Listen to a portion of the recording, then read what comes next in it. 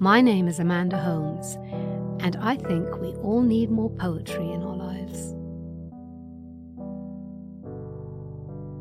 I was introduced to the poetry of Ingrid Jonker by a listener in the Netherlands who requested this week's selection, The Child Who Was Shot Dead by Soldiers at Nyanga, which is also known by the title The Child Is Not Dead. Ingrid Jonker was an Afrikaans poet who had a short, turbulent life and died by suicide in 1965 at the age of 31. This poem was written in the aftermath of a police clash with anti-apartheid protesters, which culminated in the shooting of a child at a roadblock in a township in Cape Town. The poem became more widely known when Nelson Mandela quoted from it in his 1994 address at the opening of the first Democratic Parliament.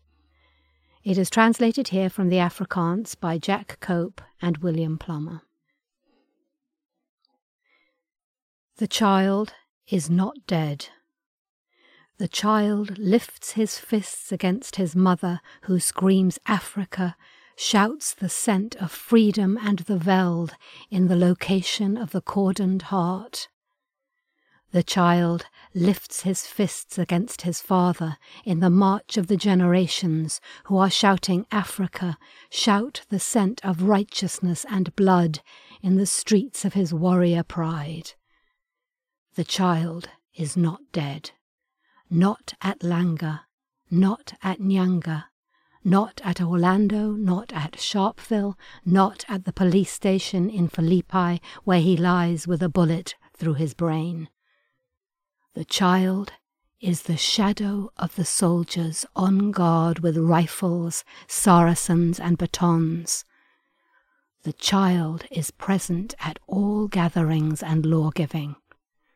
The child peers through house windows and into the hearts of mothers. The child who just wanted to play in the sun at Nyanga is everywhere. The child, grown to a man, treks all over Africa. The child, grown to a giant, travels through the whole world without a pass. Thank you for listening. If you have any comments or suggestions for poems you'd like me to read, we'd love to hear from you. You can send us an email at podcast@theamericanscholar.org or comment on our website, theamericanscholar.org.